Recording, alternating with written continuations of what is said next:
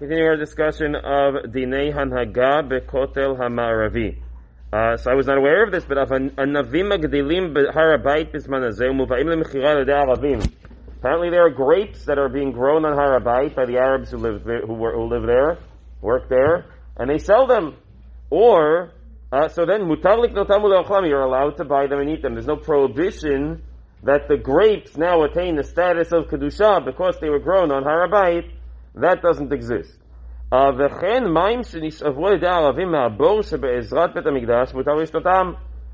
if there's a well over there, apparently there is, where they draw water from. So the water there, the grapes there, they're not asurim b'hana'ah. Normally there's a question, when the Beit HaMikdash was standing, so they weren't things that grew there. Because they didn't allow it. But if things would grow there, that would have a problem. That would be a status of hekdesh. They would belong to the Beit HaMikdash, and therefore you wouldn't be allowed to benefit from them. These do not belong to the Beit HaMikdash. They do not have a status of hekdesh, and they are permissible to be eaten. Whether you want to encourage this behavior or discourage this behavior by buying them or not, that's a different question. I'd probably discourage it. But al pidin, it is permissible. Two other things. אסור לטוס במטוס או בהליקופטר על שטח הר הבית להשקיף עליו כי קדושת אוויר האזהרה וההיכל נמשכת עד רקיע והרי הוא כאזהרה.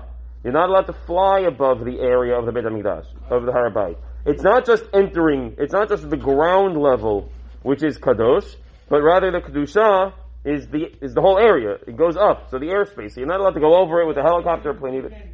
You're not. So that's why. That's why. So yeah, they made a law that you're not allowed to do that. But even in a private helicopter, so the law says don't, Baruch Hashem, security reasons also, but you're not allowed to, al pidin, because we assume the Kedusha ascends to the top. And the last din, כשיש צורך בדבר, מותר לחתוך בזהירות את העשבים הגדלים בין אבני הכותל, ואין שום קדושה בעשבים האלה. So too, when you look at the kotel, there's these grasses, these weeds that grow in between the rocks. So that has the same din as the grapes, right? They're growing in between the rocks. It has no kedusha. The only issue there is you have to just be careful that you're not destroying the structural integrity of the wall.